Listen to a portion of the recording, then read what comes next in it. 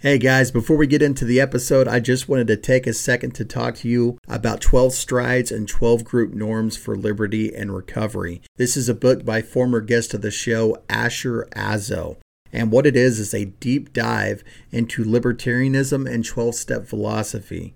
Not only do you get to learn about how to apply those principles to your very own life, but you also get to see what it looked like for the recovery community going through lockdowns and the COVID hysteria. Also included at the end of the book is a fictional story about a man in recovery searching for his own son. You can find this book on Amazon, paperback, or it's also available on Kindle. I will include the link to the book in the show notes page for this episode, so please go check it out.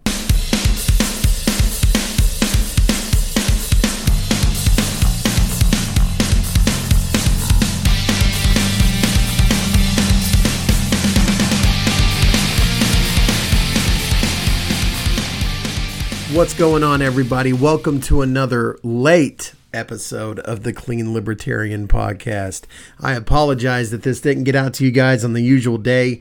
I got the spicy flu again. Yeah, so that was always fun to deal with. Whooped my ass pretty thoroughly, but I'm getting back around. I don't know if you can still hear it. I'm a little congested still, but we're going to be okay.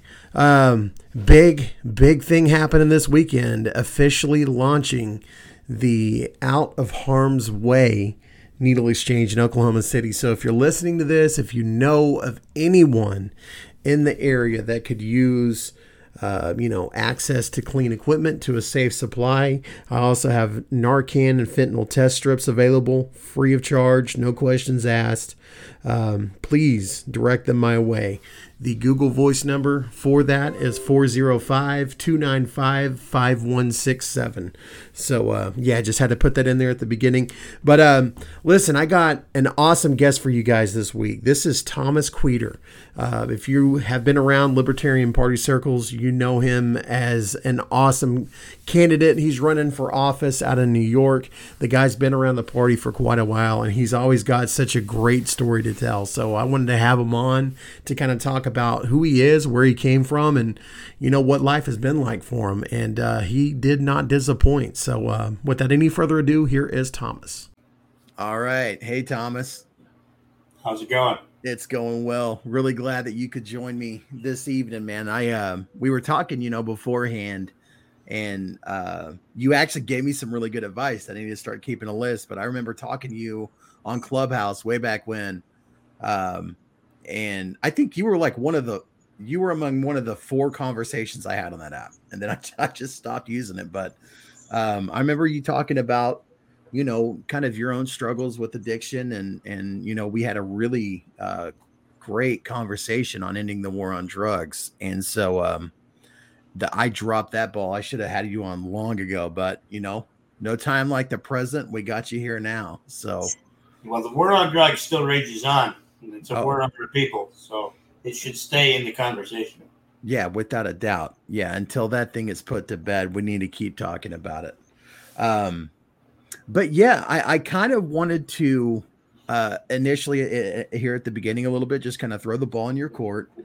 And I want to hear about your journey through addiction. Like, how did it start and how did you get out of it? Wow. Yeah. It's going to be a bit of a long story. That's fine. I like them. So I have brittle bones disease. Technical name is osteogenesis imperfecta. As far as the doctors that I see, when I was 15, I had the lowest bone density they'd ever seen in this condition. One of those doctors has since told me he found a lower bone density, but it was a different condition. I had over 1,000 fractures by the time I was 16. When I was 8 years old, I tipped my wheelchair over and I broke my humeruses, both of them. That's your upper arm bone. Ooh. And they were green stick fractures, which are kind of jagged, and they cause a lot of soft tissue damage. And it's probably one of the more painful kinds of fractures you can be unfortunate enough to sustain. And mind you, this was both arms, and I was 8 years old. And so we go to the emergency room. And the first thing they do is give me a shot of something called Nubane, which I believe is largely prohibited these days.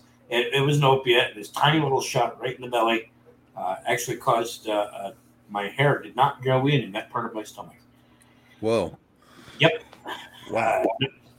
Known to cause birth defects when given to women. And they followed that by sending me home with a prescription for codeine.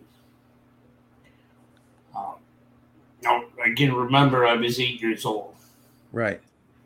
Years later, they would finally realize that children have a faster metabolism. Did you know that? That children have fast metabolisms? Yeah, I mean, just didn't know that per se, but it does. The logic is there, you know. Right. So children are growing fast, and medical science has long known that our metabolisms work more quickly when we're children. Yeah. If we're metabolizing a drug more quickly, what does that mean? Yeah, you're getting hooked. It means that the levels for overdose, the levels for psychiatric side effects are lower for children. So if you dose a child like you would dose an adult and you do it by weight, you're still overdosing the child. I actually discovered some article about the study that proved this in 2019, working on Daniel Berman's campaign seeking the nomination for the presidential candidate for the Libertarian Party. And it turned out that while they did this to me when I was 8, it wasn't actually figured out by whatever coincidental lack of logic in the medical community that the children should not be dosed even by weight as high as adults because they take it up quicker. If you're familiar with illicit drugs, let's say heroin, heroin can be snorted, smoked, and injected. Right. There's not a lot of difference between quite a few of our prescription drugs today and really good heroin. I've known specifically heroin addicts that prefer OxyContin because 10 or so years ago, you could get an 80 milligram OxyContin free of acetaminophen or anything else. And it's just a little tiny pill. But that's essentially what my friends who were heroin addicts tell me is that it's cheaper and better than street heroin. Street heroin makes it weaker. Your OxyContin goes farther. So, I was 8 years old. They sent me home with a prescription. We took it by prescription. And by prescription, I was overdosed. Oh, my God, man. And there's a specific episode that I went through once the levels of codeine had really come up in my body. So for one, it wasn't doing anything for the pain. It really wasn't. And it was causing a feeling of searing hot pins and needles all over my body, head to toe. It was very disturbing sensation, very, I guess torturous is the word. It was driving me insane.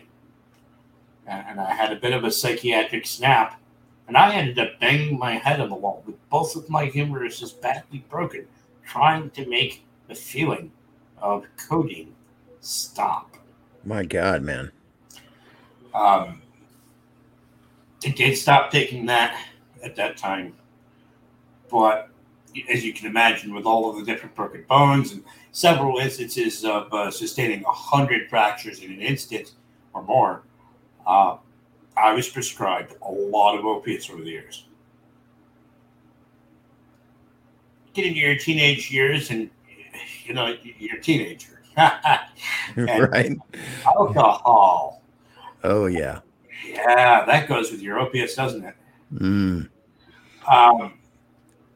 So about the time I was 16, I was at the point of taking 30 or so Vicodin 5 milligrams in a day with a bottle of liquor in a day. And that wasn't to get high or to get messed up in any way. That was to keep my hands steady. That was to keep me from suffering withdrawals. By the age of 16. And I really need to hammer this home that the opiate addiction and the alcohol addiction do so often go together. Yes. And that's because they're both downers. Mm-hmm. When I was 18, I wasn't quite 19 when I got home from my first year in college, where the alcohol had really gone kind of exponential, right? I made friends who used to be in the military. Do not try to learn to drink whiskey with the military, because you will definitely be taught. And when I got home, I realized the problem I had. There were other issues going on through that. I had been promised state aid that didn't actually come through, and there were some wonky things that happened with that assistance. I got to college 1.5 hours away with no transportation out. The phone calls you get from the aid office make it sound like you're going to be on the street if you don't sign a loan or go home. And for me, my situation, a very obvious situation, right? Right. Going home with a drop of half is not possible. My family would have come and gotten me, but they couldn't do it the same day. They work. And so, well, I was technically incorrect. I would not have been kicked out on the street. I didn't know that. I was 18. I'm a farm boy from a small town. I did not understand that.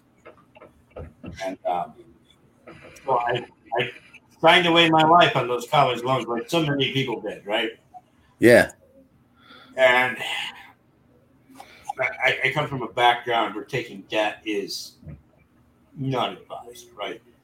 In my family in particular, we're against holding debt. Oh, it's almost like maybe we need to elect people who are against holding debt. Right?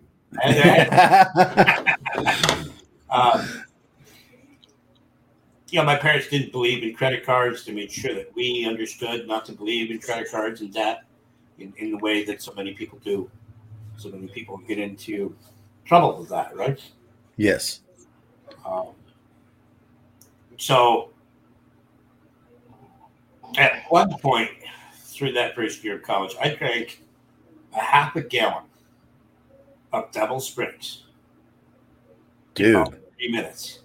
Dude. Yep. God damn, Thomas. That is insane, dude.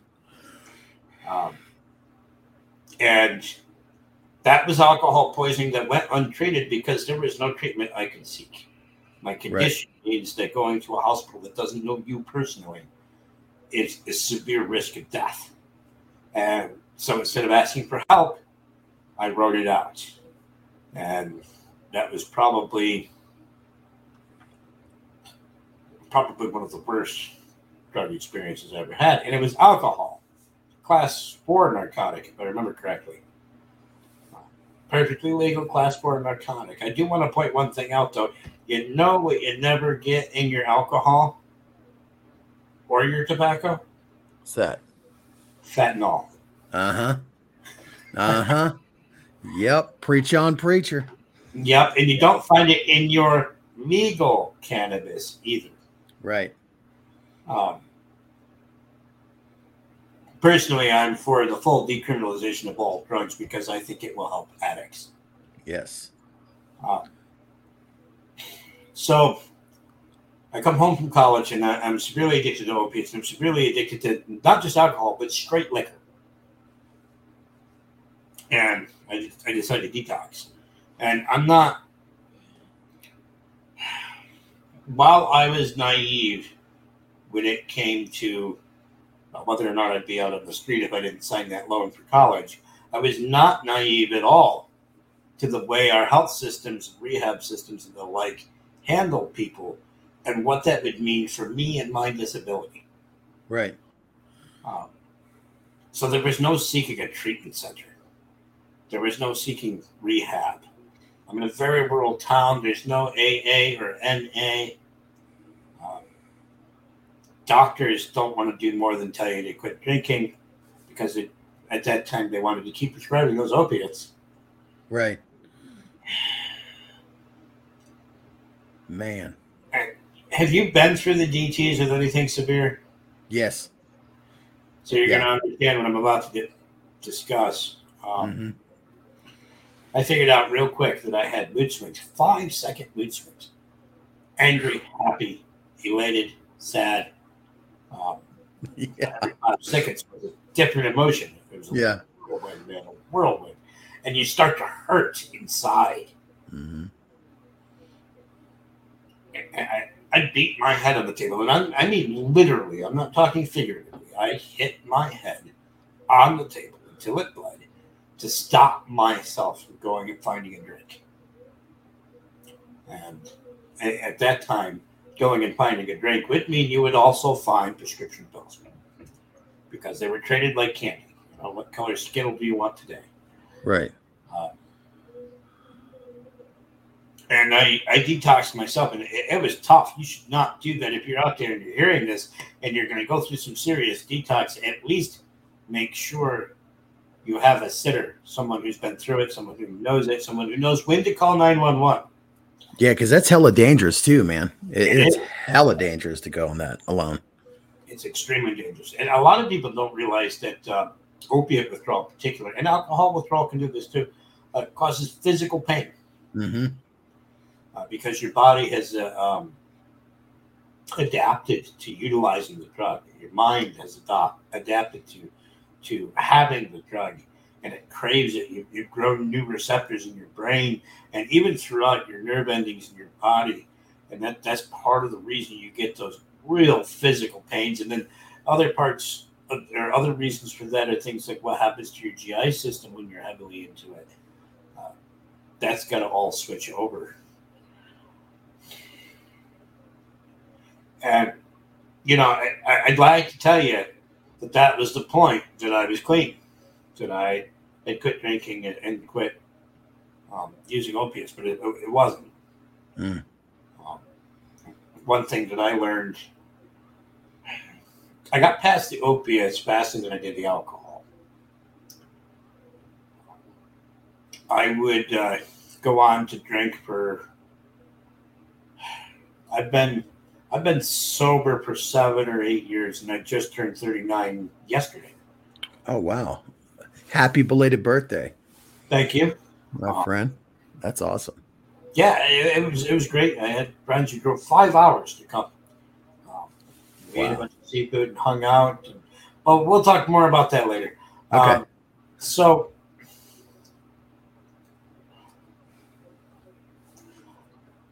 what leads people to turning to a drug? There's a lot of things, man. Well, there is, but I'd like to think there's a few basic summations that cover a lot of things. Environmental factors, for sure, I would say are way up there, right? Like, who do you have in your circle and who do you not? That and happiness, right? I mean, we're seeking something. We're seeking to feel good. Yeah. A lot of people make that, you know, some of these drugs, heroin in particular, if you're injecting, you know, it's that one time thing, right? You do it once and then, you know, you get sucked in a bit. Yeah. Same with opiates, right? A lot of the opiate addiction actually starts with your dentist because they could, at that time, could send you home with a prescription. Or call your primary to get you a prescription. So we're usually, you know, looking to solve a problem, right? If we're talking about prescription painkillers, you and your doctor are, well, if you have a good doctor who meant well, you're you're looking to solve the problem of pain. But we're doing so without thinking or realizing that the withdrawal from opiates for a lot of people, not all people, but a lot of people, even just mild opiates. I know someone, if they took one Vicodin because they had teeth ripped out or whatever, 4 hours later when it wore off, they were angry. You know, not really into the addict lifestyle with it. Just that one Vicodin was enough to make them cranky when it wore off. Mm-hmm. Other people can eat them like candy; it doesn't bother them. It's just strange. I mean, it's bad for their health, but it doesn't seem to make them cranky with the withdrawal sometimes. That's another important thing. Is that addiction is individualized. Yes, I have known people who have picked up and put down heroin, cocaine, meth, prescription opiates without a problem. But never have I met someone who could pick up any and all drugs without finding one that gave them a problem. Oh, that's a good point. That's a really good point. Yeah. Yeah, man. Yeah, everybody's got that one, right? Like that one jacket. Like that's it. So, I'm also a disabilities advocate, and I deal with people with disabilities an awful lot. And I remember I was at a gun show in Syracuse, New York, and I met a man who was diagnosed with rheumatoid arthritis at birth. And it Good showed. Lord. Yeah. No, I mean, his hands and wrists, and I mean, they're all curled up, and, he was severely affected for a long time. Oh, man. And we had a conversation, and he was actually selling knives and personal protection like mace, non-lethal. We had a conversation, and he was on one of those duffel bags and prescriptions, including OxyContin, fentanyl, Percocet. They give you the whole range eventually if you're able to be justified. Right. What the hell justifies that shit? No. Yeah, no. And we were talking, and I run into this a lot. He told me that, and he told me very quietly because cannabis wasn't yet legal in New York. Ooh, right? Yeah. Yeah, because illegalizing cannabis for 100 years, that got rid of cannabis. That worked real well. Right. It's only been available to anybody who ever wanted it anywhere in the country at all times. Yeah. I mean, the disabled kid could get it in a rural town, right? So he got, of his own volition, he got rid of all of his prescription opiates by switching to cannabis. And he also stated he wanted to move to Nevada because of the lack of gun laws. Wow. But I mean, I've known so many people who have had those problems and switched. The people who largely don't handle switching to cannabis well, no matter what their addiction is to an illicit drug or a prescription drug, also seem to have serious alcohol problems. It's that note, I will admit that when I was drinking heavily, if I got into it pretty heavy and then smoked some cannabis towards the end of it, I blacked out. Did not know what I was doing, did not know who I was, kept going, kept drinking. You can black out from just alcohol, but for me, adding just a little bit of cannabis on top of that kind of a drunk, it just flipped a switch. And that's not good behavior, right? Right. But those are the days you wake up tomorrow with regrets. Or you have those memories that come back slowly over the next 2 weeks and your regret builds and you're like, oh, God, what did I do? Damn it. Had a few of them, buddy. That's a hard part to conquer, right? Yeah, it is. Because you get drunk or whatever, and then the next day or week, you have these memories and these regrets of what you did, or people tell you what you did, and you feel like garbage.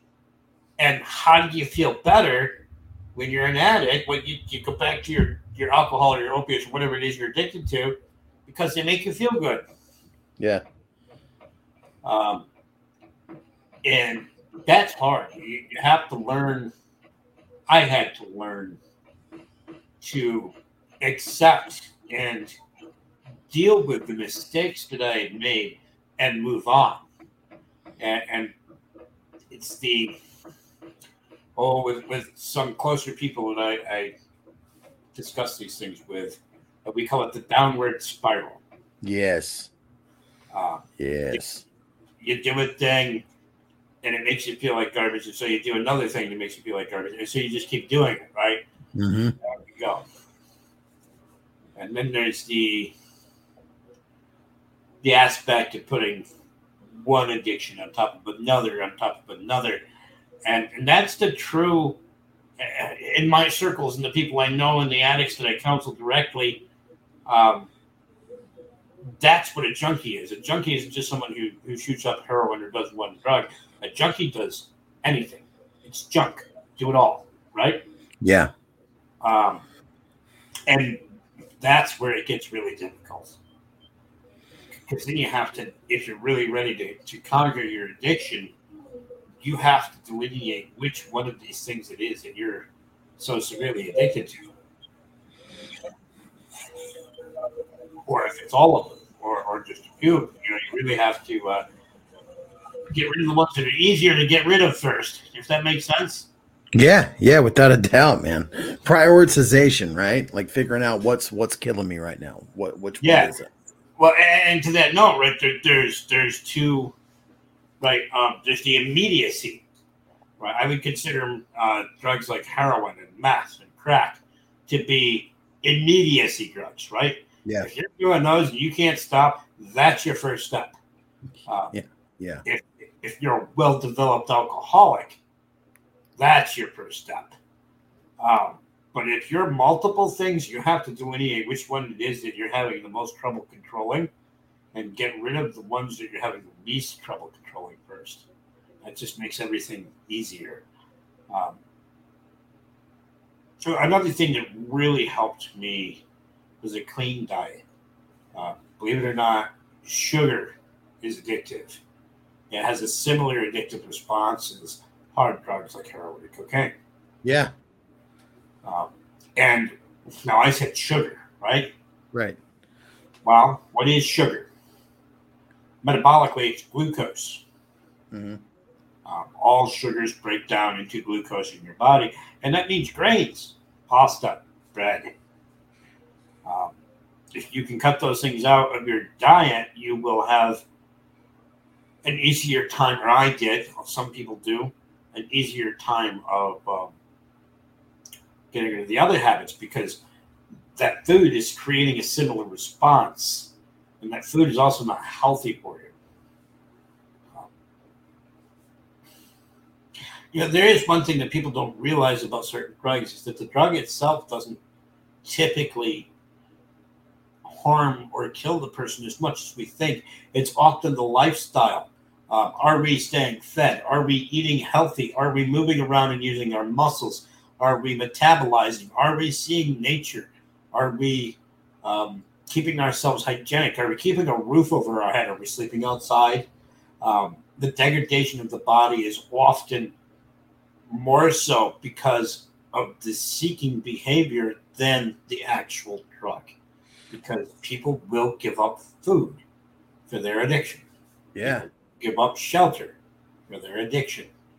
And I'm telling you, if you don't have food and shelter, you're not going to survive. Yeah, no. I mean, and you're bringing up an interesting point there. So like what I do for work is I help get people back on their feet, right? Like I work at a nonprofit organization that is recovery centric, and I've been in this field for like the last year, and especially but prior to that, going to meetings and being involved in recovery, one of the first things that really hits us is like realizing how far we let our physical self slip, like how much we weren't doing for that body. And, here in Oklahoma, we have very strict clean needle laws. So, like, you cannot purchase clean needles. And so, hepatitis C runs rampant out here.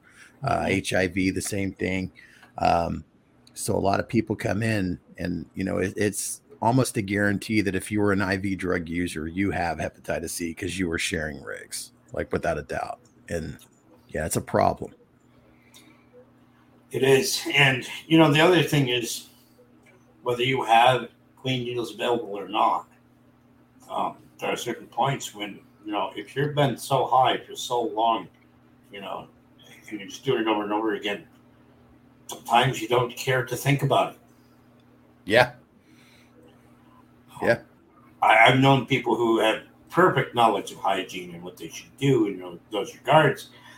And yet, in the right situation, if you're on a binge, you're not going to think about whether or not that needle's clean.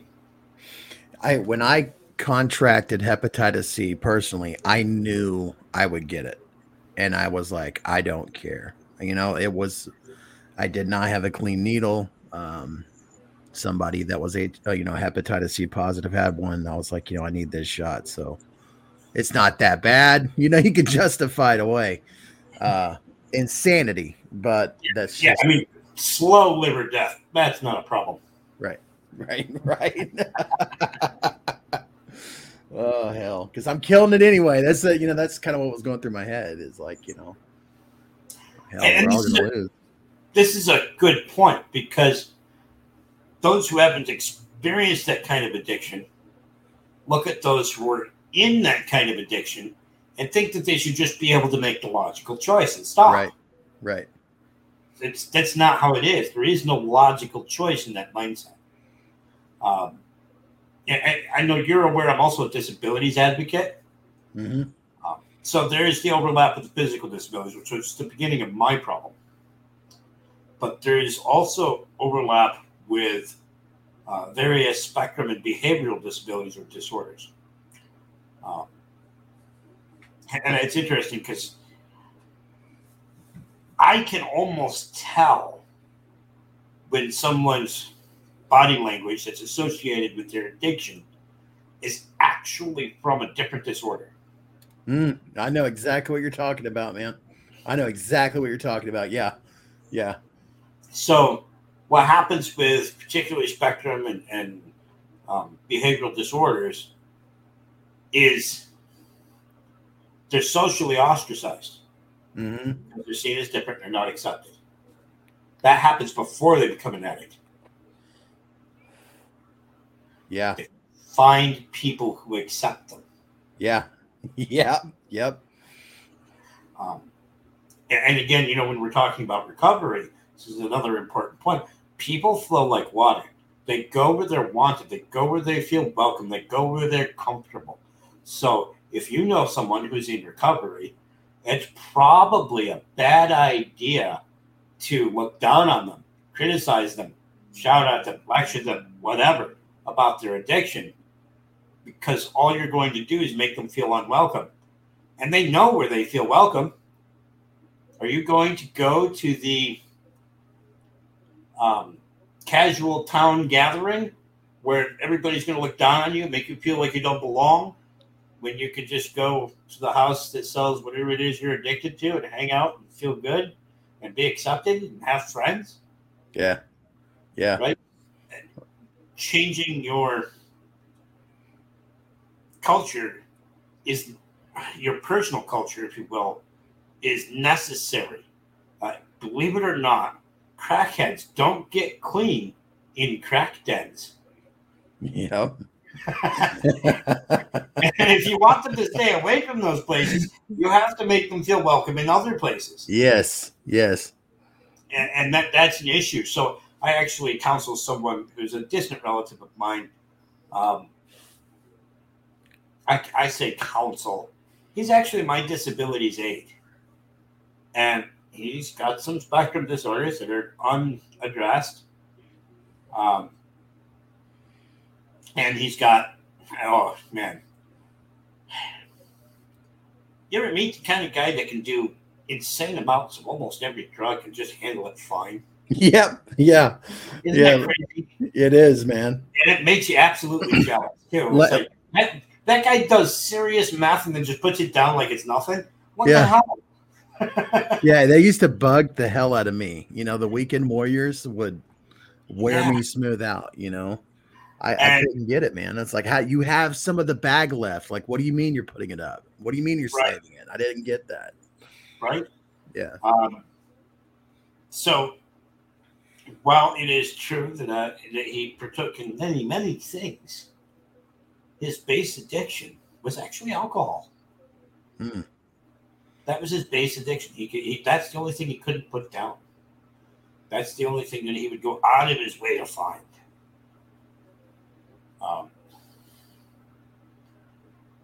And that was perfectly legal. So the base of his problems was social ostracization, unaddressed disability, and alcohol. These days, those three things are coming in that combination in more and more people. Mm-hmm. This group mentality that's been developed in our society where we have to categorize each other. And you see this begin in school, right? The lunchroom, different kinds of people sit together. And it progresses, and we label people. And if you have problems, you get labeled for being a problem, not for having problems. People are not problems. Problems they have are problems. And I'm going to, it's true that those who are quote unquote upper class can end up with the same addictions of those who are quote unquote lower class. But I would argue that you're probably eating better and otherwise healthier. You're not sleeping on the street. And I don't like to make that division, and I'm not trying to. That's not my point. My point is that we can recognize that the other hardships in our society, our community, the problems are leading to this becoming more of a problem. Desperate people do desperate things. Yeah. And when you're in desperate pain, you want it to go away. Yeah. Yes. The last time I was offered a prescription to take home, the last time I actually had opiates, I had a severe case of appendicitis. It was a terrible ordeal, lots of pain. And they did give me a morphine drip, and they were feeding me Percocets, but they did not send me home with anything. And I specifically requested that they didn't. Good for you, buddy. But so that's where I delineate, right? I mean, if the opiates have a benefit, and there is valid medical argument that they do, particularly in cases of pain so severe that it can cause shock, then yes, we should use them. But I don't agree with this concept of sending people home with a month's supply of 80 milligram Oxycontin. Yeah. Yeah. That's a tough sell. And kind of one of it doesn't treat the underlying problem. You're not fixing anything with that, right? You're just, Correct. It's a ever moving Band-Aid. And when that prescription runs out, now you're addicted and the underlying problem is still there. So you're worse off than when you started, Right. And opiates actually hinder healing. Oh, really? Yeah. So remember, I told you I was a severely addicted pill popper by the age of 16. Yeah. The only time I stopped taking pills was when I had broken bones. Huh. And that was because I recognized a few things. One, when I break a bone, my bone is not the same as your bone. It doesn't set and knit as well or as quickly. It's you can compare it to thin chalk instead of bone. And I would later learn, after recognizing how it worked, The opiates affect your GI system severely.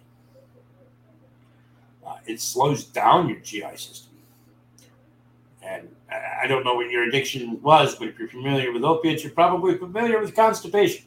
Oh, yeah. Oh, yeah. Yeah, you want to talk about a bad day. That's when that boy broke loose. Yeah. And it can be more than just, standard constipation. Yes. You get a buildup of undigested food in areas of your intestine that block that membrane on the inside of your intestine. And then you're blocking the absorption of nutrition. When I kicked opiates for good, let's just say there was a lot of toilet time for a few days. Oof.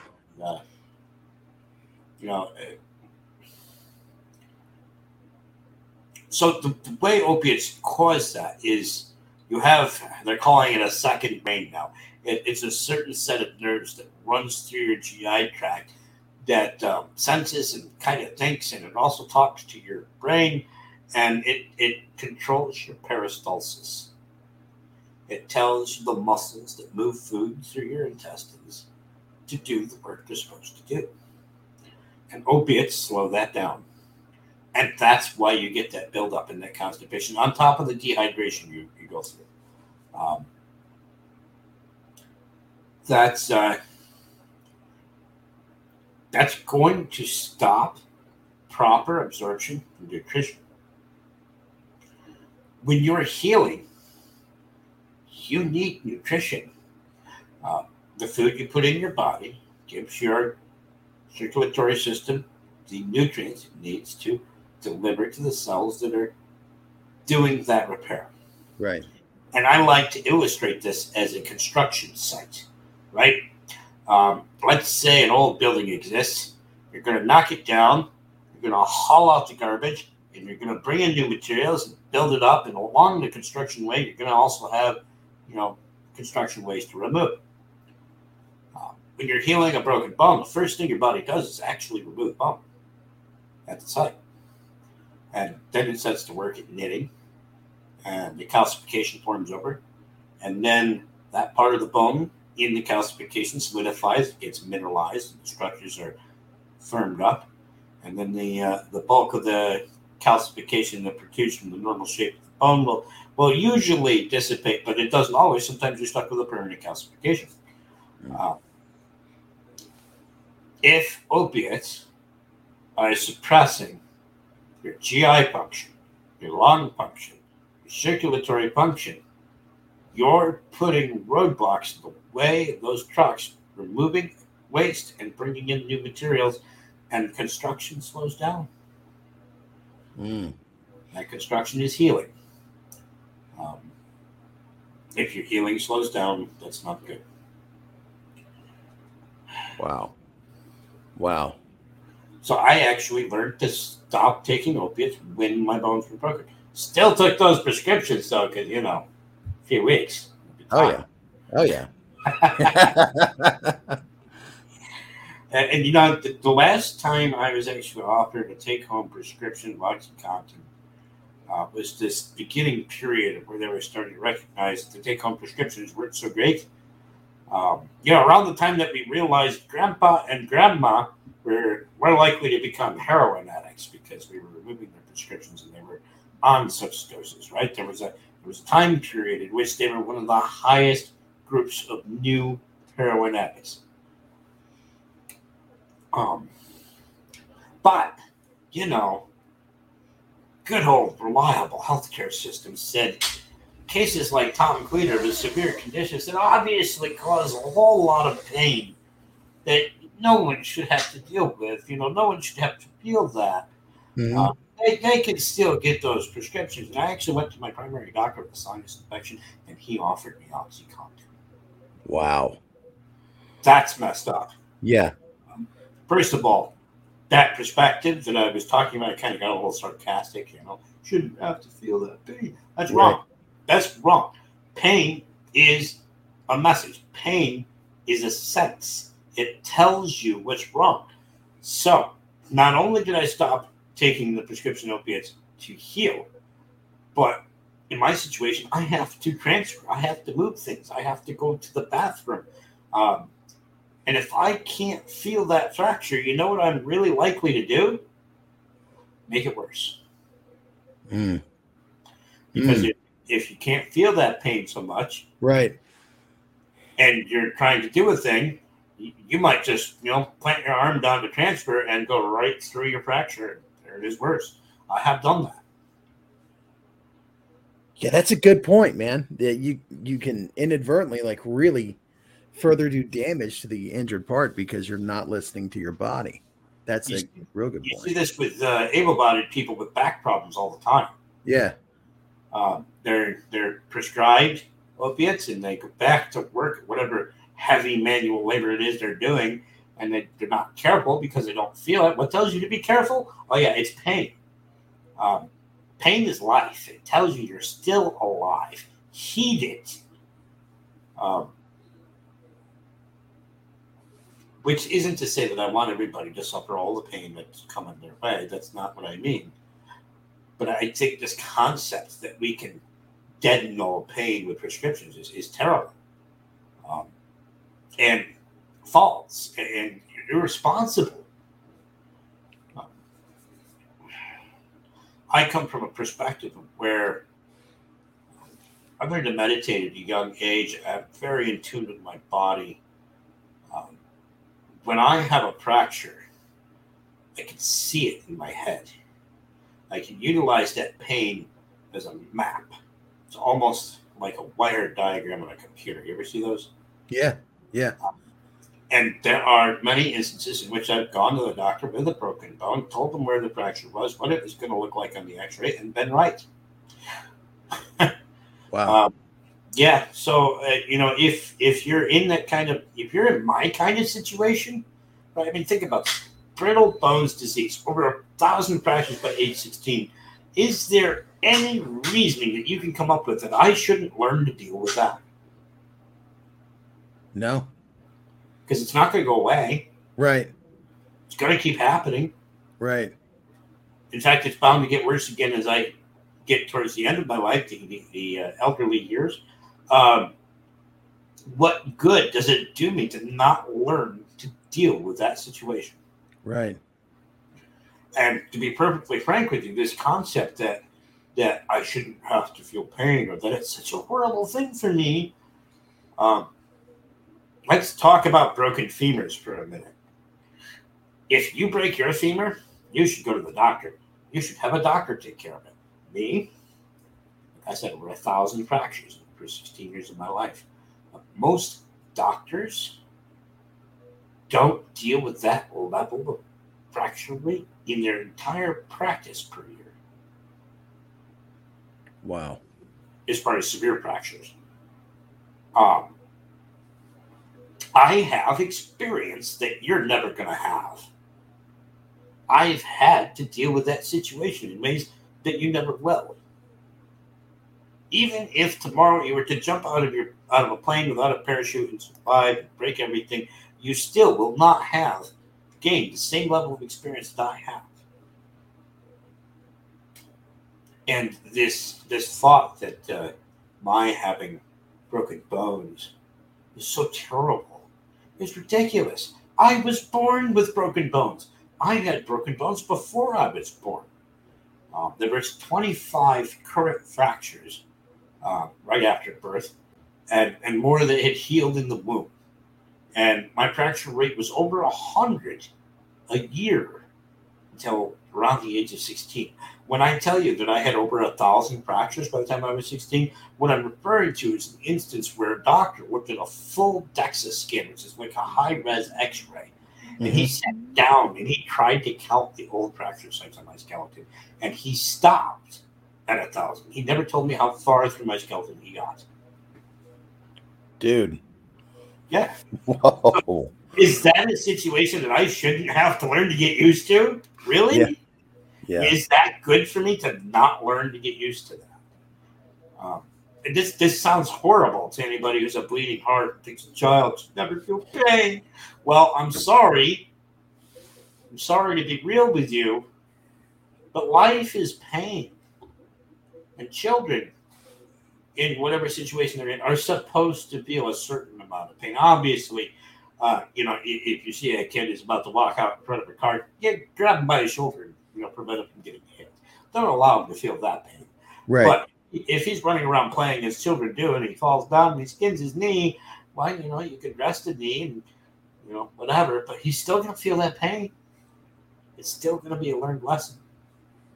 We understand pain when we feel it and recognize it and deal with it. We do not understand pain when we mask it with opiates. We do not understand pain when we mask it with hysteria or woe is me syndrome. That does not help.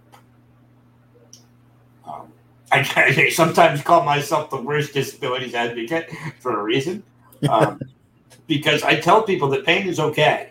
Right.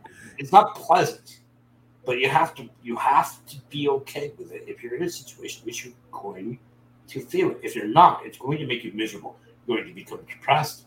You're going to become dependent on other substances, likely prescribed, and that's not dealing with your situation, and that's not good for you, and that's not living your best life. Right.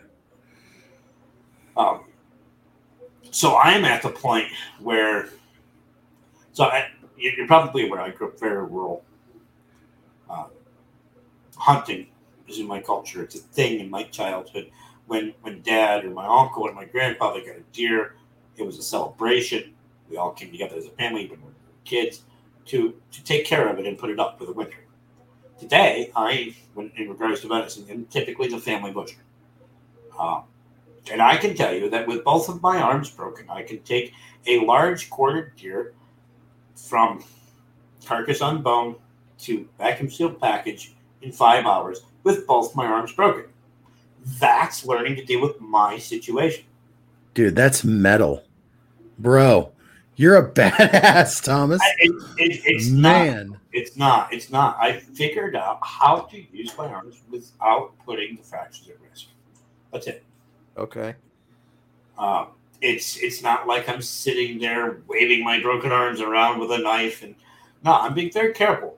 I'm planting my elbows in certain ways, I'm planting my wrists, my fingers, and I'm holding the knife in certain ways. And I'm not doing it the normal way. I'm doing it whatever way works and is careful. But I have so much learned experience with it that it just comes naturally to me. It's easy. And I don't tell stories like that to make myself look, as you said, badass, metal. And I get your perspective on that, right? But to me, that's not badass or metal. That's life.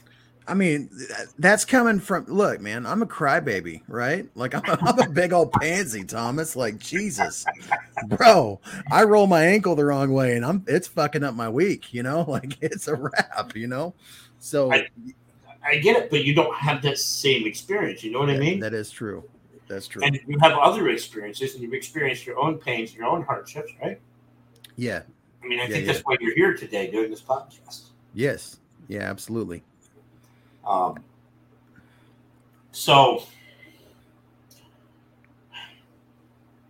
I am, as of now, I can't remember if it's, see, that's the great thing, right? I can't remember how many years I'm sober from alcohol. It's either 7 or 8, somewhere in there. I do remember the last time I drank, though. I kind of got to the point where I was just sick of trying to quit, sick of dealing with my slip-ups. Because nobody has to deal with them more than the person who slipped up. Yes. Yes. Yeah. And I kind of weaned myself it was strange. As hard as I spent and as long as I spent trying to quit, I finally ended up getting off of alcohol almost casually, which is weird because it was so difficult. But because I had kept trying and addressing the issue and thinking about the issues and solving other emotional problems that added to the addictive behavior of alcohol for me, I just sort of weaned myself. I'll be perfectly honest. I got into good scotch. This is expensive. And I'm a cheapskate. So when you spend $120 on a bottle of scotch, you make it last. Uh, I'm not telling you to do that or whatever. Everybody needs to approach their addiction in whatever way works for them. Right. Which is a big problem with our systems because they think they can just cookie cutter it, you know. Nope. Yeah. And so I actually weaned myself off of alcohol with high class alcohol. And the last time I remember drinking, I had a friend who's Irish over for St. Patrick's Day dinner. It was I corned my own beef. Actually, I think that was venison. I'm a gourmet cook, by the way. Good diet, good food. It helps you so many ways. And I had one beer before dinner, and I had one beer with dinner, and I hadn't realized it had been actually quite some time since I'd had a beer. And so it was enough to give me enough of a buzz that I was socially uncomfortable because I wasn't used to being buzzed. And I didn't like it. So I never drank again. But I think what I'm getting at with this, like I said, I spent a very long time, starting at the age of 18, trying to quit drinking. I'm 39 now, so that means you're talking like 13-ish years. Yeah. I spent trying to quit drinking before I finally did. And I think the point here is, and we mentioned slip-ups earlier, and how you're the one that deals with it more when it's your slip-up than anybody else around you. And I've seen this in others. If you slip up, you have to be okay with yourself. You have to still love yourself, and you have to keep trying, right? That's the ticket. Yep. Keep trying. Keep going. If it's meetings that works for you, keep going to meetings. If it's a therapy that works for you, if it's nature that works for you, if it's cannabis that works for you, whatever it is that works for you, or maybe you're still trying to find what works for you, or maybe your motivation needs to be internal. You have other issues from your past to address. You need to keep trying. You need to keep looking for the things you need to fix so that your addictive behavior becomes less driven, right? Less strength to that feeling of got to go get it. Right. And, some people will never become clean completely. What is sobriety, right? Yes. Is sobriety that you never touch your addiction again? Probably not for a lot of people. It might be that you stay away from it enough to stay alive and maybe hold a job or be a good father or a good neighbor or whatever it is, right? Another good thing is finding good things to do. Helping other people. I've seen that help people battling addiction. Gives them a reason to stay away from the drug because if they're high or drunk, it's kind of hard to help people.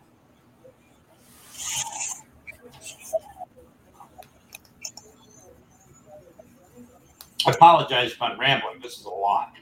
No, this is the type of conversations I enjoy having thoroughly. So I am going to touch on cannabis again because I am not addicted to cannabis. Cannabis is my medicine. Yes.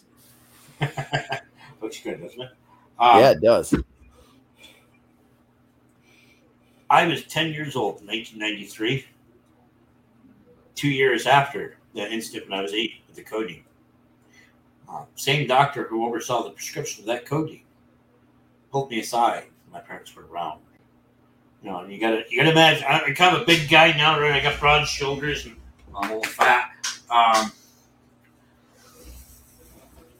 But at that time, I don't know how big I would have been. Maybe 30 pounds, 35 pounds as an 8-year-old. Small, right? Yeah. And in an electric wheelchair.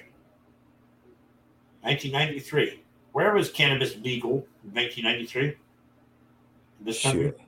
I have no idea. Nowhere, right? Nowhere. Okay. Yeah. And my doctor put me aside. He said, these opiates aren't good for you. You should try marijuana. Huh. Think about that for a minute. Huh. That's a doctor that just put his livelihood, his income, his license, his ability to practice medicine on the line to tell a small disabled child to go find street drugs, illegal street drugs. Think about that. Wow. Why would he do that? Well, let's go back in time a little bit. Everybody's seen the old movies. The doctor comes to the house with his handbag, right, to check out whoever's ailing upstairs. You know what was always in that handbag? Cannabis. I'll be. Yes, and if you go back to the 1800s, the first person who any which way resembled medical treatment or a doctor on the scene was always a wife or a mother, right? And there were these handbooks, these guides for how to use what was available, procedures, herbs, the like, to treat various illnesses. There was a woman who's, I forget her name, but she's a popular herbalist and homeopathic doctor. She was studying those old handbooks from the early 1800s to broaden her own knowledge. And what she discovered is that every last one of them talked about cannabis. So, on that note, I will give you the warning, right? I always give people the warning. Quite honest. Cannabis. It's not 1800s weed. Yeah. The potency is higher, which is great for medical patients who need that higher potency, because if you're using it as medicine, you're using it every day, you gain that tolerance and you need something more potent as you go. But if you're a first-time user, do not go out and get that 35% THC cannabis. Don't do it. Stay away from the dabs. Don't need a heavy edible. Find yourself some nice low THC, high CBD flower. That's a good place to start. Even just CBD tinctures and drops, if they're sourced properly, are a good place to start. Well, like I said, I grew up in kind of the scene with the alcohol and the opiates and the cannabis.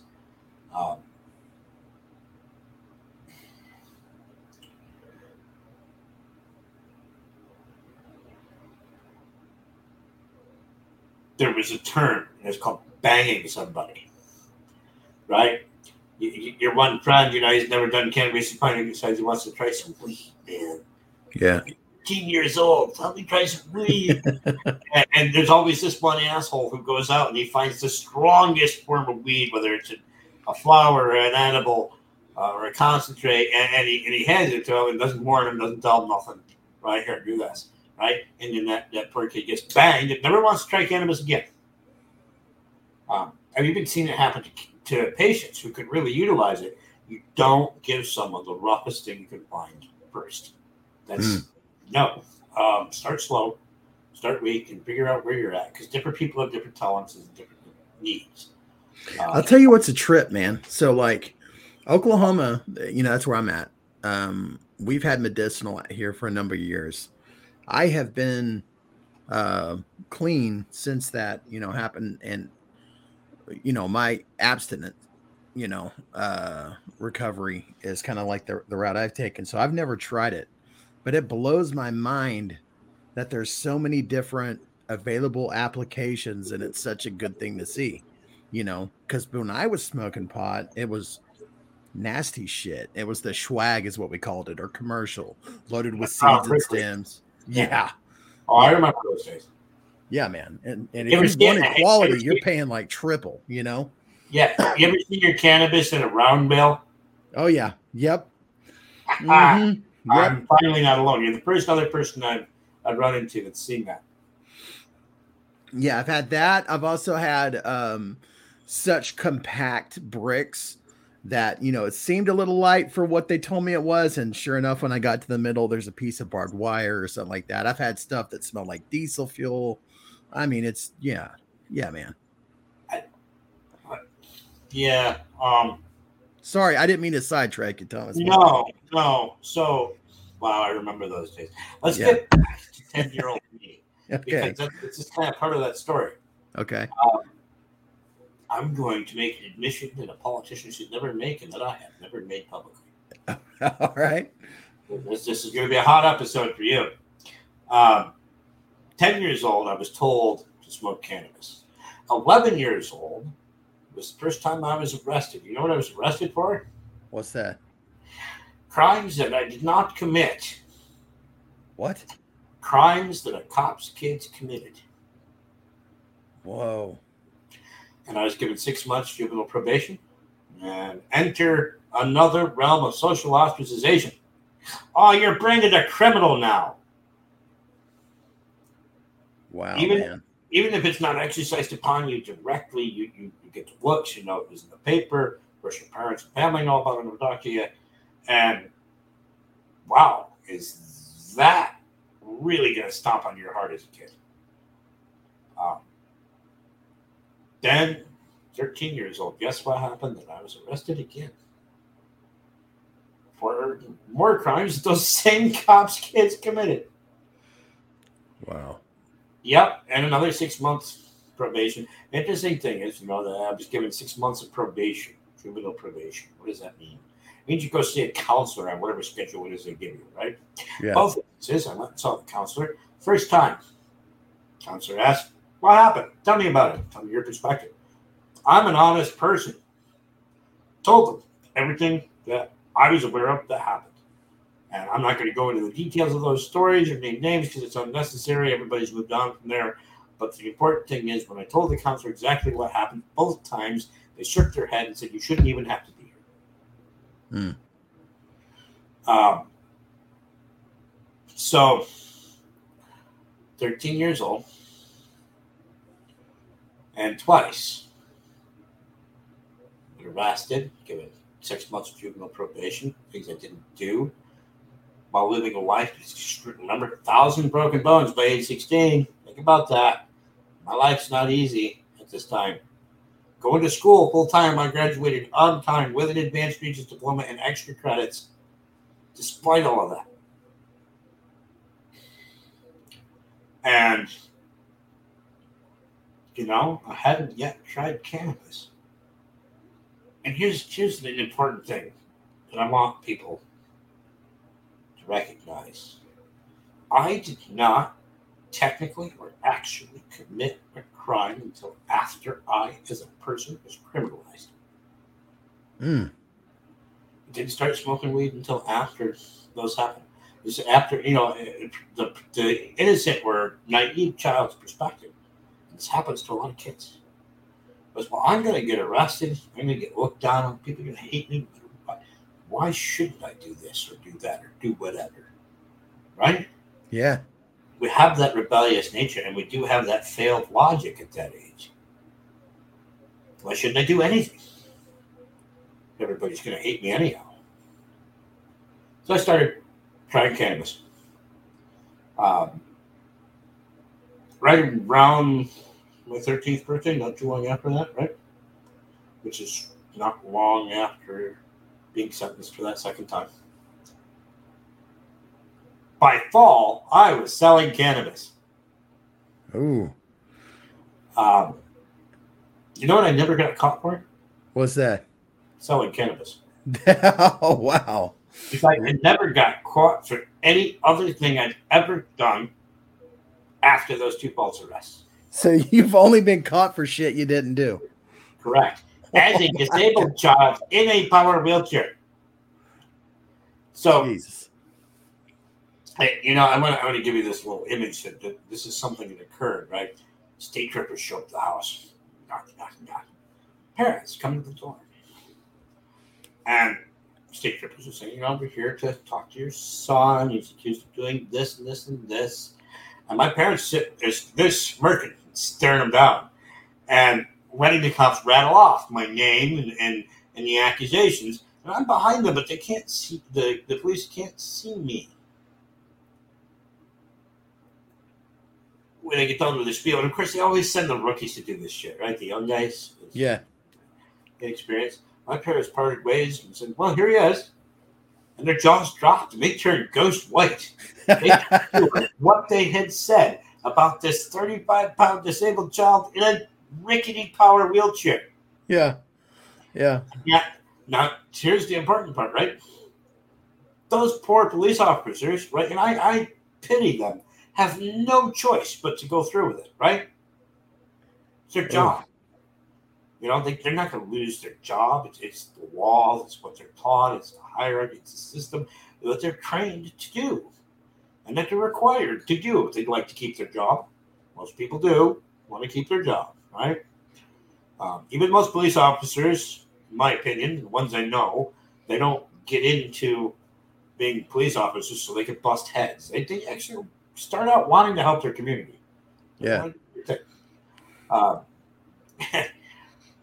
But just imagine being that police officer and reading off those charges and then seeing this little kid that just did that. I mean, it's pretty comical, man. To think about. Yeah. So interestingly, right? I told you, by that fall, my 13th year on this earth, I was selling cannabis. I would learn a lot of lessons from that.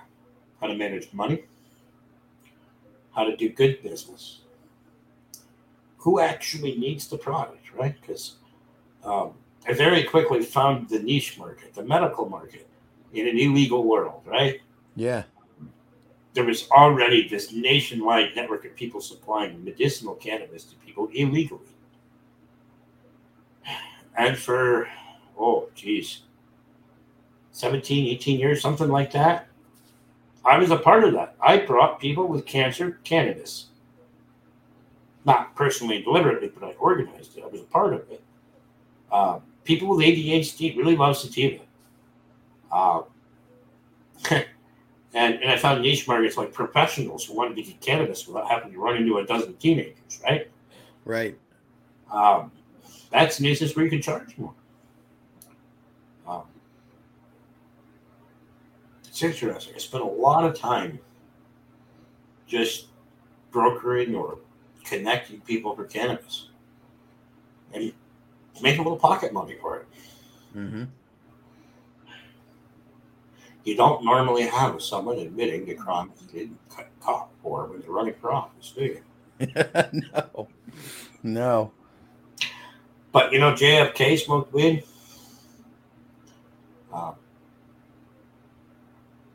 Who's that? Ted Kennedy had problems with prescription opiates. Hell, most of our elites have problems with prescriptions because they can get whatever they want. Yeah. Look what happened to Michael Jackson, right? That's a case of having a private doctor who was unscrupulous and money hungry and an addict who's, hungry for his addiction. Go figure. And no oversight, right? But not even people because, as an actor, you're put on a pedestal too, and everybody turns into a yes man around you. And nobody's telling you, hey, this is bad for you. Nobody's helping you. People are just looking for something. And I think that's what happened to him. All the other issues I won't talk about, but as far as his addiction and death, I think that's just, an unfortunate circumstance of being revered. Mm-hmm. So that you can have whatever you want as long as you pay for it. And he paid for his own overdose, right? Yeah. Yeah. Similar thing happened to Elvis. We hear about the stories of Hollywood and the music industry all the time, right?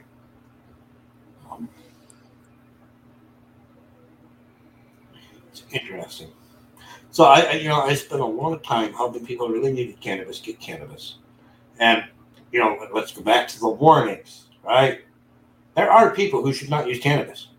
I don't know if you've ever run into any of them, but they react to it. Yes, I have. If you try some cannabis, and mind you, it should be mild cannabis when you're trying it the first time, and you notice that your behavior changes from a bad way, don't keep using it. It's almost like if you have a psychiatric problem and the doctor prescribes you a psych med and you react badly to it, the doctor takes you off of that prescription, and has you try another one. Mm-hmm. So cannabis doesn't do it for you. Try something else. I will say those people are actually quite few and far between, in my experience, but they do exist, and we should be aware of it.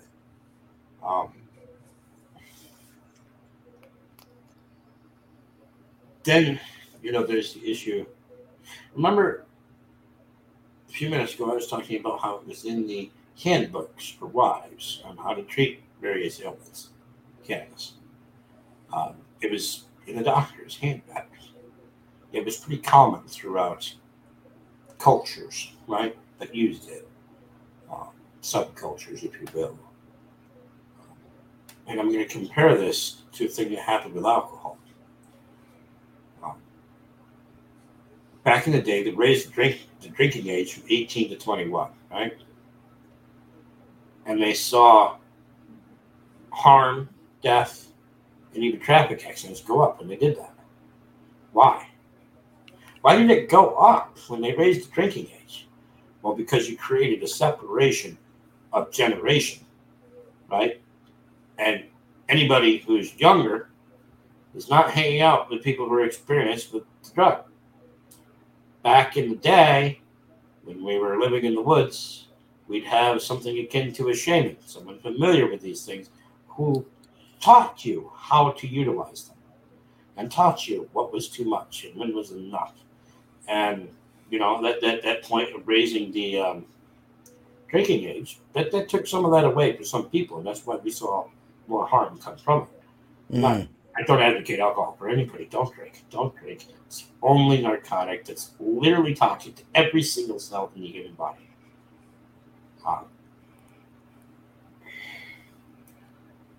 Now, cannabis, when we made it illegal, for a lot of people, they lost access to people who experienced with it, particularly if you were younger. When do most people try cannabis for the first time? When they're younger. What do people need in general in life? Yeah. Guidance. That's a good point. Really good point, man. Yeah. Wow. So when these actions, they sound like they're the right thing to do. If we make it illegal, nobody will ever do it again. Somebody breaks the law. Right. And that's not true. We have to recognize that certain aspects of our humanity are always going to exist. There's nothing we can do about it.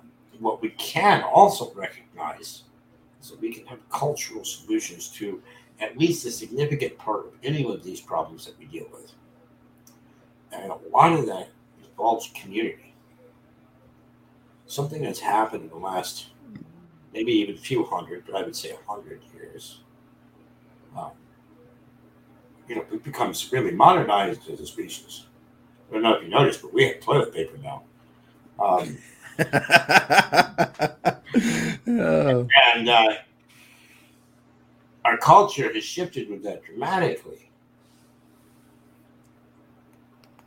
Our work hours for the necessity to survive for most people has really risen.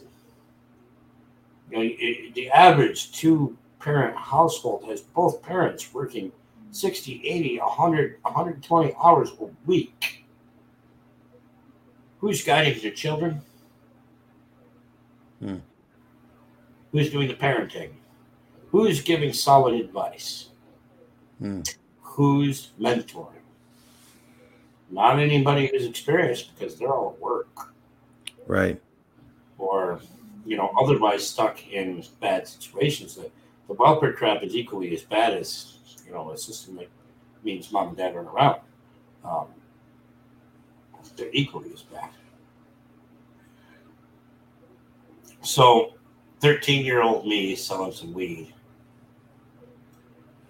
And I also quickly realized that people will trade you other drugs for it.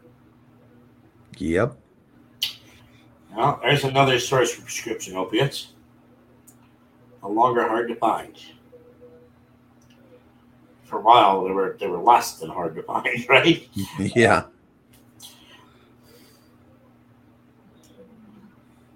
So, but cannabis is legitimate, right? Decriminalized. I suppose even legalized. I have problems with legalization because it still creates a gray market, which is essentially a black market, which comes with its own dangers. A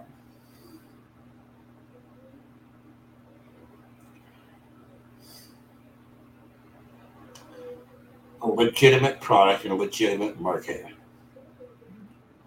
does not come with harm to the degree that illegitimate markets or black markets can.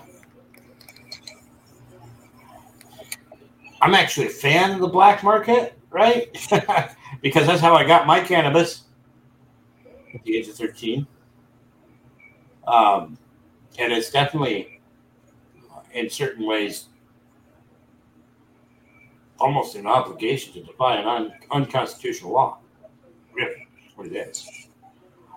I believe it's every, let's say, American's duty to disobey any unconstitutional law that comes into their purview. I think it's literally written down somewhere that we should disobey any unjust law. I would go on to work for Dan Berman for his bid for the presidential nomination for the LP in 2020, right? And I did some social media and I did some research and I did some writing. In that research, right, I found out, well, that's when I discovered that I was 14 when they finally figured out that, hey, children uptake opiates faster than adults, and, adjusting for weight isn't enough. What a radical concept, right? Wow.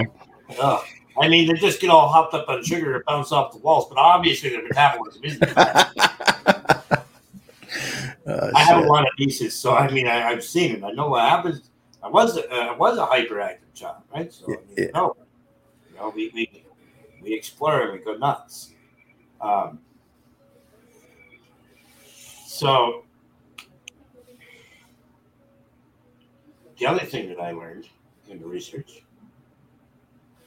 was that a study that came out of another country that was not restricted in studying cannabis and its effects discovered that CBD mineralizes bone. Brittle Bones disease. Wow. 1,000 fractures by age 16, right? Yeah.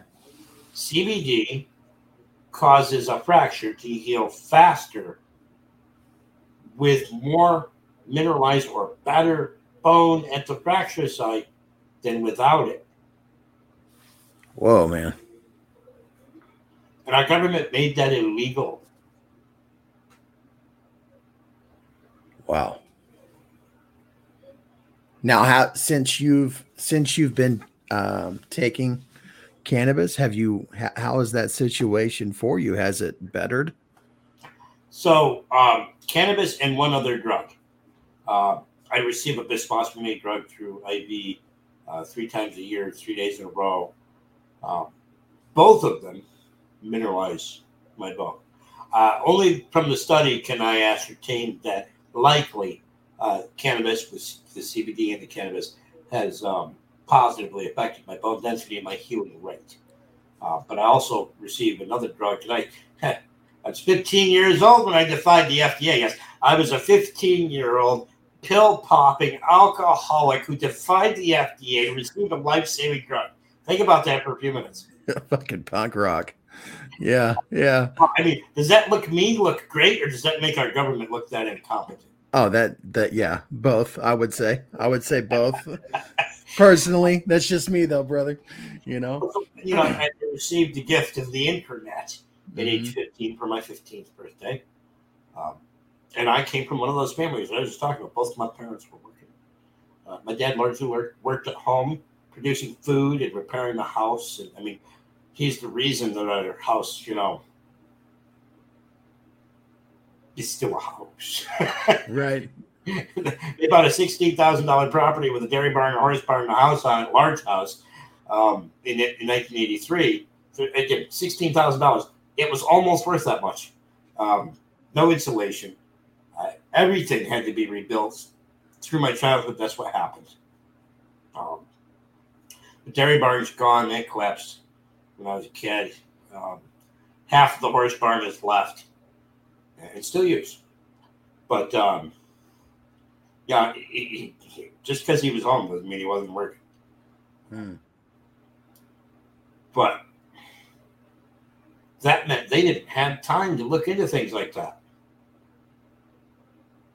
They didn't have time to address their severely disabled child's issues themselves. They didn't have time to do that, Margaret. Think about that. Wow, man.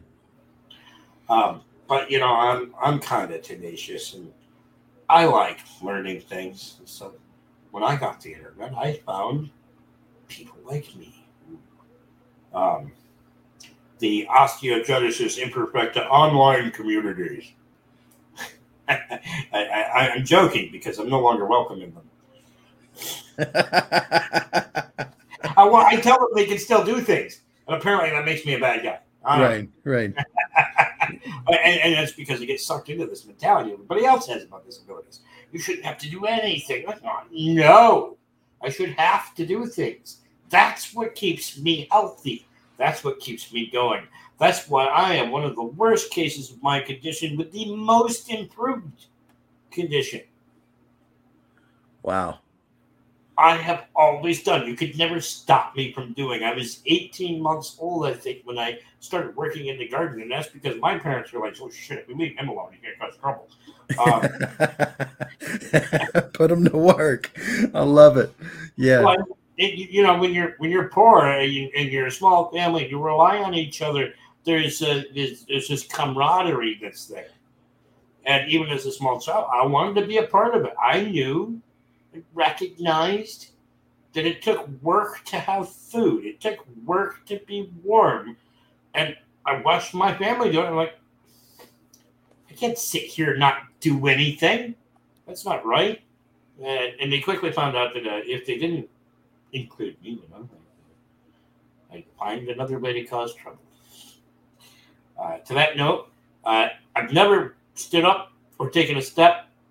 I got my first power wheelchair when I was 4.5 years old. The first time I ran away from home, I was 3.5. Damn. Whoa. Took off, huh? Very severely brittle. Understood how brittle I was. And I looked out across the lawn and I said, you know, I want to go over there. I'm not allowed, but I want to go over there. So I made it 3 rural yards away, which is like, you know, three lawns, 3 properties. That's like crossing 3 1-acre plots. Right. As a maybe 20-pound child who's as brittle as a bag of chalk, who could be picked up by a stray dog, shaken and killed at any moment. And the child who understood all of these things. I wasn't running away from anything. I was running towards adventure, right? Little kid. Right. I don't know. Maybe I watched Indiana Jones too many times, something like that. And it was interesting. I mean, now I know that the all-seeing mother was watching me the whole time, right? Yeah. But, I mean, imagine the gumption to know how frail you are, how small you are, how big neighborhood dogs are. The fact that, you know, you see deer that can trample you in your yard, you know, on a regular basis.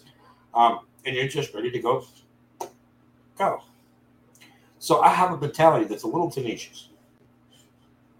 I would say so. Yeah, buddy. So I think a lot of my strength, a lot of my fortitude, a lot of my mental capabilities to overcome even my addiction come from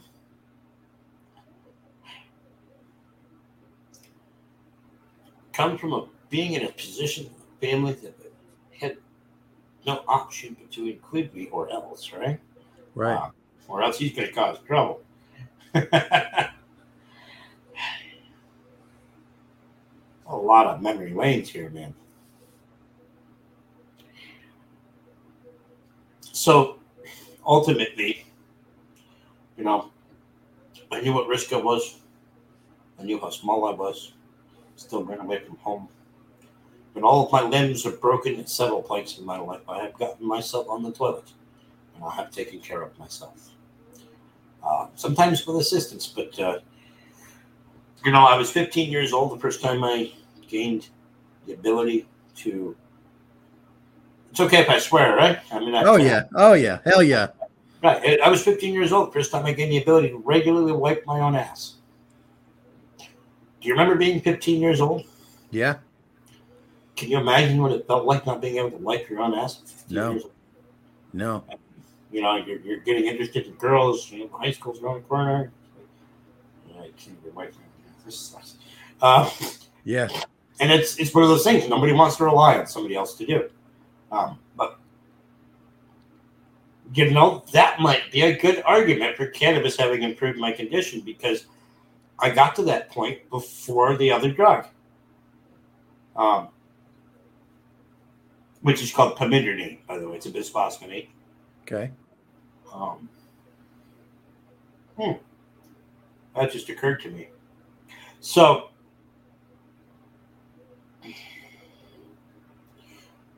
do you know what it is to set your mind on something and accomplish it?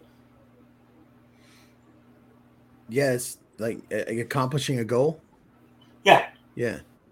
I mean, you're sober now, right? Yeah, absolutely. And that's one in particular. For my next question, do you notice like to set your mind to something that seems unobtainable and still obtain it? Yes. I'm that guy. If I set my mind to it, I'm going to do it one way or another. Doesn't necessarily mean that I'll win my political race, but I will accomplish things through trying. I did in 2020 running for state senate. I can't even list all the people I know I helped along the way. People who volunteered, some of them were young. I grew them as adults with responsibilities and understanding of the world. Turned them into professionals. I have helped those with disabilities by meeting them or someone who knew them along the way. That's something I've always done. I did that long before politics, but I was in a 5-year hole, is what I like to call it. Medical systems were not giving me what I needed, and I was not accepting medical equipment that would lead to my horrible death. Right. So I was working on keeping up that medical equipment that I had, and parts repairs, that kind of thing, and making my home more automated, like this. Computer, turn off main light. Hey. Turn on main light. Look at that, man. That's slick. Well, most people are familiar with what those devices are. There's many problems of them now, right? But, living in SSI and no longer selling cannabis, I did not have a lot of money. Right.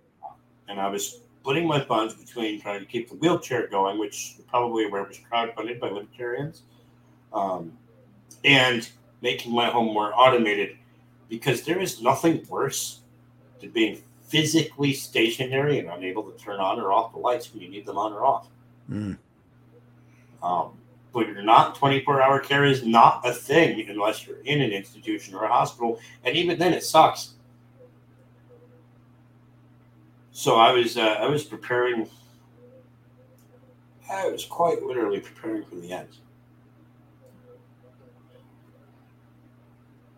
Damn, man. That, right? You're in your early 30s and you're preparing for the end of your life.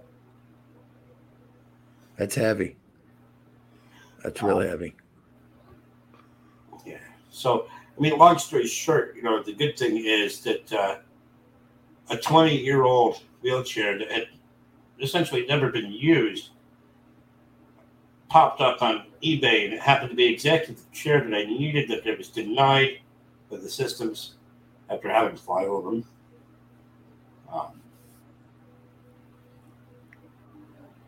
And voluntary action gave me what I needed. The government did not. Interestingly, voluntary action would not end there. I made some connections, met some people, and the one that I was trying to keep going, I'm sitting in there right now. One that was run down, not reliable. I just took the hill behind my house earlier today. I'm in a rural area. It's not a small hill, and it's not paved. Right. That's tenacity, right? Yes. You know how many people I've run into in those situations that give up and die? So no matter what your situation is, whether it's you're got addiction issues, which I'm sure is hot for your topic, right? But it can be health issues. It can be financial issues. It can be relationship issues. It can be issues related to prior trauma. Whatever those issues are, just don't give up. Remain tenacious. One of the best things my father ever taught me, something he said to me. When things get tough, you keep your head up, you put your shoulder forward, and you take things one step at a time. That's important. One step at a time. Recognize your improvements. Recognize your advancements. Recognize the good things you've done and the good things you're doing and the good things you will do.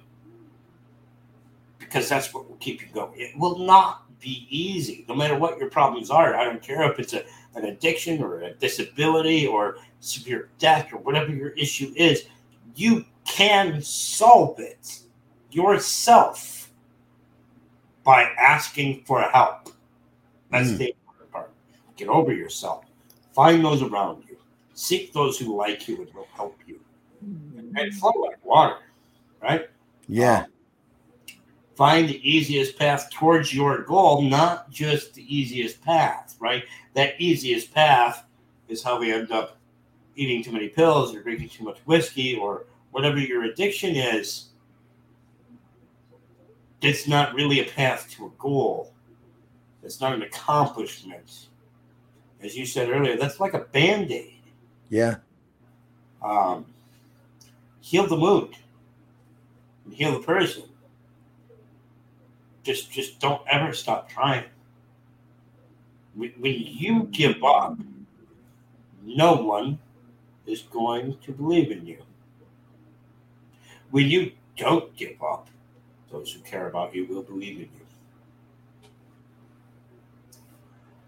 And when you find yourself in a situation where it seems like no one cares about you, you're wrong. You're wrong. Yes. You're wrong. Someone always cares about you. It might be a perfect stranger. And to that note, I met a perfect stranger on, guess what, Clubhouse. We were talking about that earlier. Yeah. He's the reason that the other one is working. He's the reason that the crowdfunded chair has been repaired, 3 times now.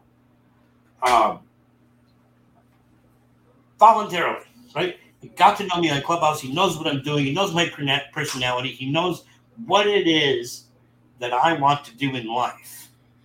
He got to know me as a human being, not as a cripple, not as an addict, not as a label, but as Tom. My name's Tom, man. Don't call me anything else, ever. Because that will dehumanize me. And when you dehumanize people, you ostracize people. You see how this kind of comes around. Ostracization again. Let's avoid that. And if you need help, here's the other real big piece of advice that I can give anybody for any problem. If you need help, to hell with your pride, man. Ask somebody. If you need help with your addiction, ask somebody. If you need help with disability needs, ask somebody. If you need help roofing your shingling your roof, ask your neighbor, right? Yeah. If you don't ask for help, you're not going to get it. In fact, you're unlikely to get anything you need if you don't ask for it in one way or another. If you need income, you ask for it by applying for a job. If you need Cannabis, you ask for it by going to your dispensary. If you need toilet paper, you ask for it by going to Walmart. If you need emotional support, you ask for it by forming relationships. And that's what we need to bring back to our communities, our society. And people forget this. Our society is statistically the most generous society on earth. Yeah, it really is, man. And we're also damn stubborn to ask for help when we need it. Isn't that something? Oh, that's funny. Yeah. So perseverance and don't be afraid to ask for help, you know.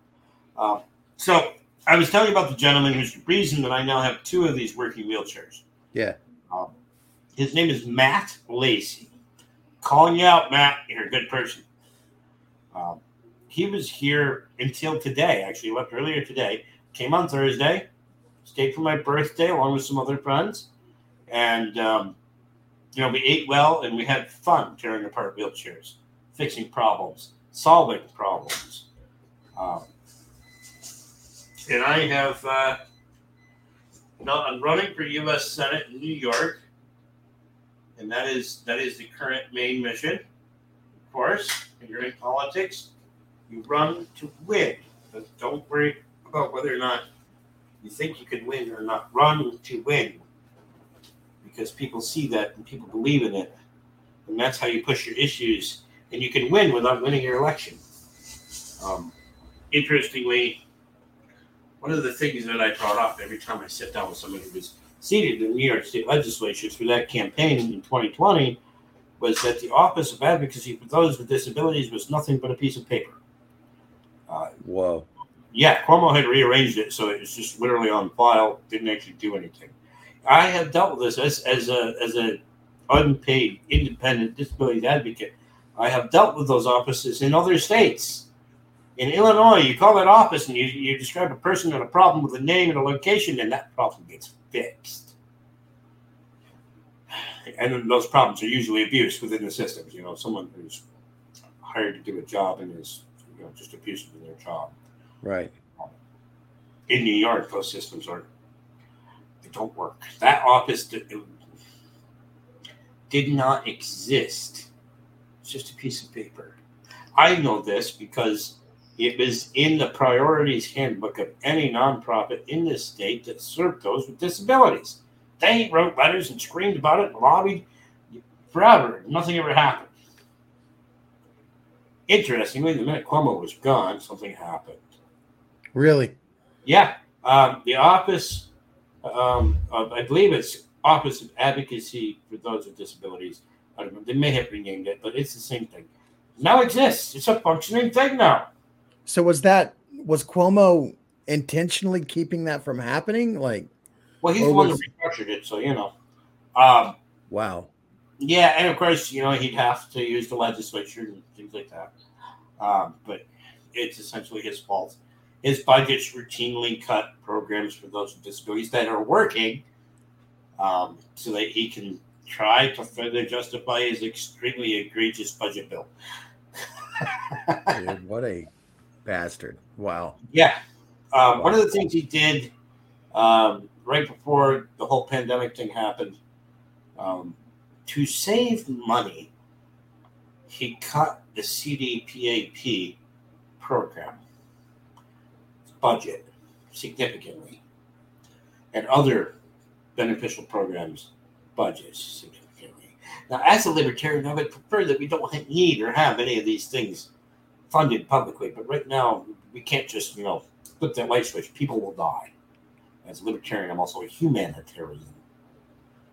And our party sometimes forgets that, or at least individuals do. And of course, the outside world absolutely has no idea that humanitarianism is libertarianism. Yes.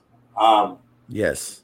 I mean, I sat down with a member of the Democratic State Committee once who looked at me in the eye over a Zoom conference over an issue that was not at all related to disabilities, attacked me on health care, and proclaimed that libertarians just want the poor and disabled to die. What? She literally believed that I as a poor disabled libertarian, wanted the poor and disabled to die. But here's the thing, right? It was on a Zoom meeting. You could see me from here up. Right. I expressed my problems with the systems that I've endured and how things like crowdfunding and voluntary action worked for me. You know what the response was? What's that? Well, that works for pretty people. What? Which you couldn't see. There's a reason I'm not wearing socks today. You know what you couldn't see on the Zoom video, right? Right. Upside down feet. Right. But I brought the conversation back around to the issue at hand because there were other people there that were kind of upset at that behavior from this person. So here's what I would learn over the next few weeks after that meeting. The person who said that is a former social worker. Cares about people, right? Also has a disability, right? Probably kind of indoctrinated a little bit, right? Yeah. And then, I showed up at a location where they were doing a thing, and she was there, and I recognized her from, 80 feet away or something, and it's like, okay, I wonder how this is going to go. And I immediately figured out how it was going to go. She did one of those things. Oh, not so pretty. Right? And she understood that right then and there on site that she was wrong to assume that I was just one of these people that was easy to help or this or that, right? Or whatever the assumptions were that led her to saying that. She changed her mind. She became a supporter. And I'm gonna break the news to everybody, right? This was a Black Lives Matter rally. Oh my God, why did you go to that? You can't support those Democrats. We're libertarian. No. But I'm in Chenango County. Yeah. These rallies were basically old white hippie ladies who thought the 60s were back, right? Right. Nobody was throwing bricks or setting fires. It was a pandemic in which the only place you could come outside for was a protest. Right. Of course, everybody showed up to these things. Now, I'm not going to deny that in other places and in other times, these things got out of hand, and there are a lot of nuanced reasons to be discussed for that, but I'm not here for that today.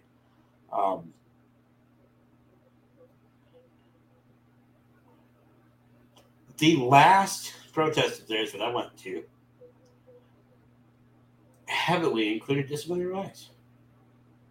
New York is the location of the beginning, the birth of the disability rights movement. It began at a camp for those with disabilities not far from Woodstock. Not long after Woodstock. You know what else New York did in 2020? Deprioritized treating those with disabilities, not just for COVID, but for anything. What? Yep, isn't that sick? Dude, that's whack. A lot of states, whack. I think it was about a third of states deprioritized treating those with disabilities. You can Google that. There's an article out there somewhere that lists them all. No, I remember hearing about the COVID. I didn't know it went beyond that though. I didn't. Wow, man.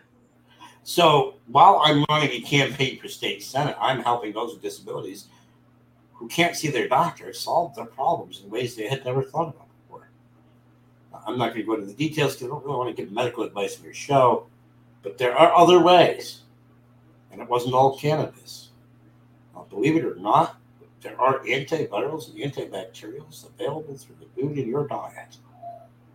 Not a COVID cure, no, but if you have other conditions that can help, if you can't get certain prescriptions for inflammation, there are foods that can help you. And so I was giving the best dietary advice I could to a lot of these people. Sometimes I was helping them find a doctor that would see them, and me out. It's insane. Yeah. So, no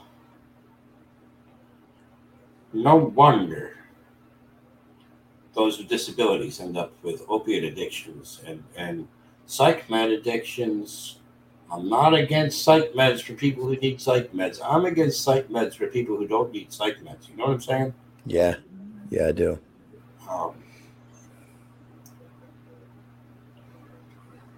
The difference between care and prescriptions, the difference between care and numbness needs to be recognized today. Because I don't care if you're doing a street drug or a prescription drug.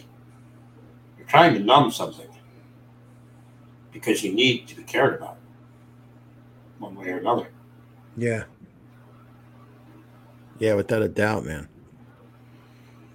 And there's one thing that, applies to whether, I don't care what it is, if it's addiction or crime or whatever your pet peeve is. Who does desperate things? Desperate people. That's right. But stop making people desperate. I have peers that have been in and out of jail and prison, and I can tell you that they have told me you can get better drugs in prison. And they mean prescriptions that are given and the fact that illicit drugs still get into prison. Oh, yeah. Yeah, it's littered in there, man. What good is putting an addict in a box in the first place? And secondly, what good is putting an addict in a box which his addiction is delivered to him? Yeah. Preach on, preacher. I don't know. It's your show, man. I feel like I'm dominating the conversation. No, man. Look, we've definitely delved into everything I was hoping this would be, and then some. So, one last thing. I have an addiction still that I haven't beaten. Okay. And if you don't mind, I need to satisfy it. Okay. I'm only doing this for two reasons. One, I'm an addict. And two, I want everyone to know that they should not do this. Okay. This is the one thing that I could never shake. And I'll be on camera in just a second.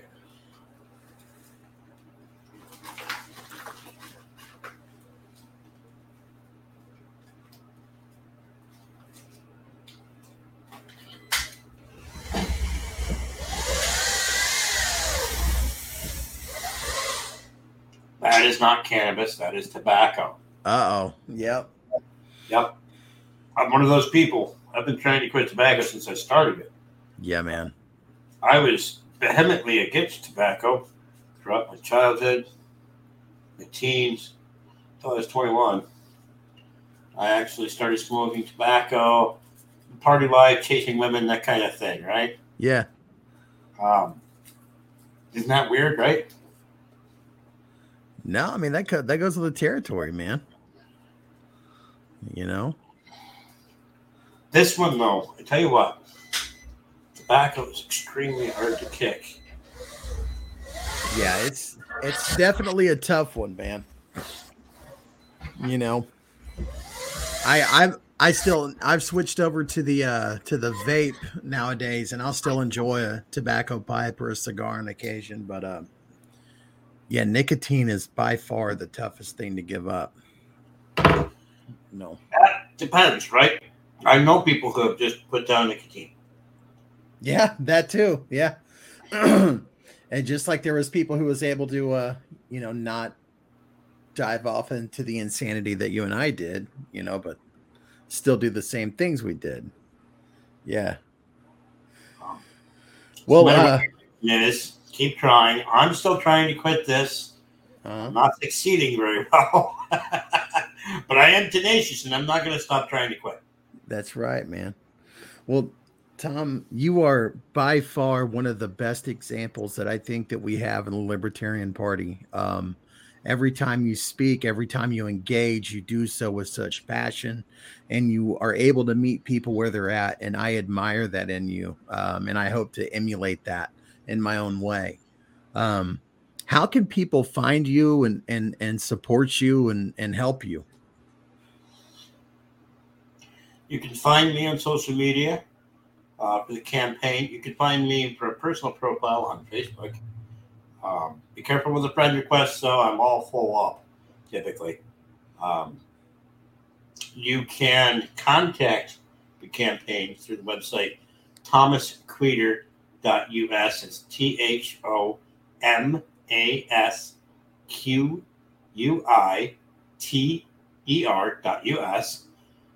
That's my current campaign website for U.S. Senate here in New York. Chuck Schumer out the window, defenestration, remove people from power. Look up the word defenestration. It's funny. And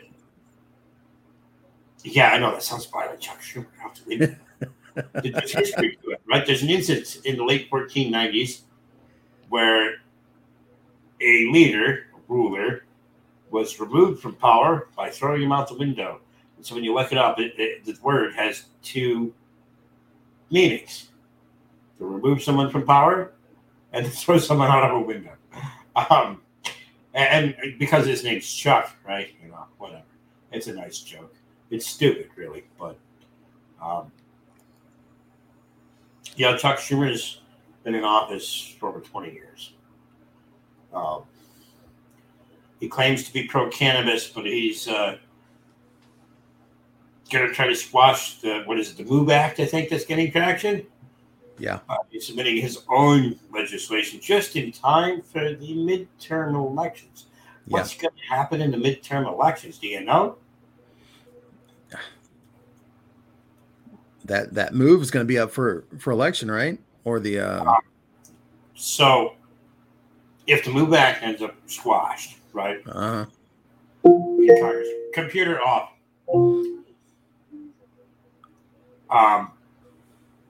If he squashes that and enters his own instead, his own will come up to vote just in time for the Republicans to take Congress.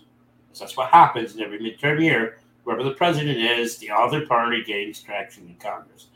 And so he's basically going to stop cannabis by promoting cannabis so that in the end he can say, damn those Republicans, I'm pro-cannabis.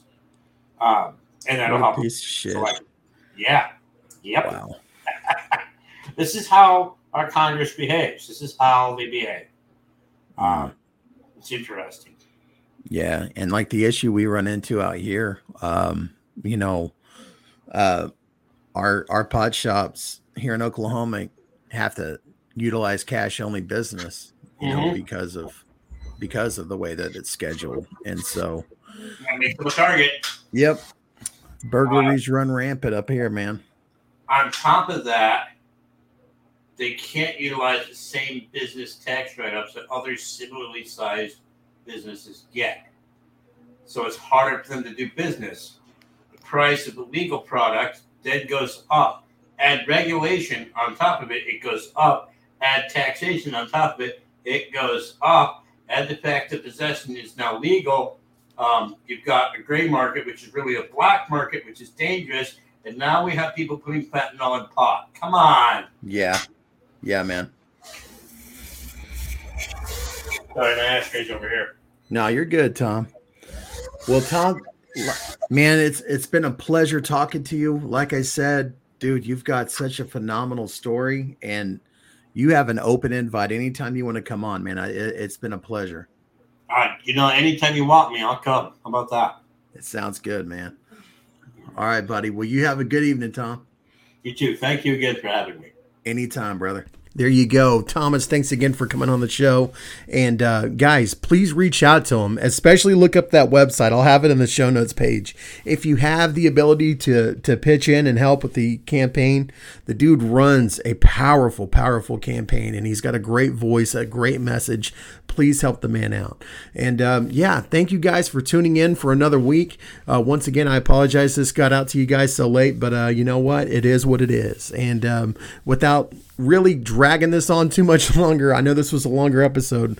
This is the song of the day. It is The Descendants. Tried and true, man. You if you like punk, you love these guys. And this is a song called Hope. I very much so enjoy this song. I equally enjoy the Sublime cover that came later on in life, but you know what, man, the original's always better. So yeah, guys, thanks a lot for tuning in. I love y'all so much, and we will see you next week.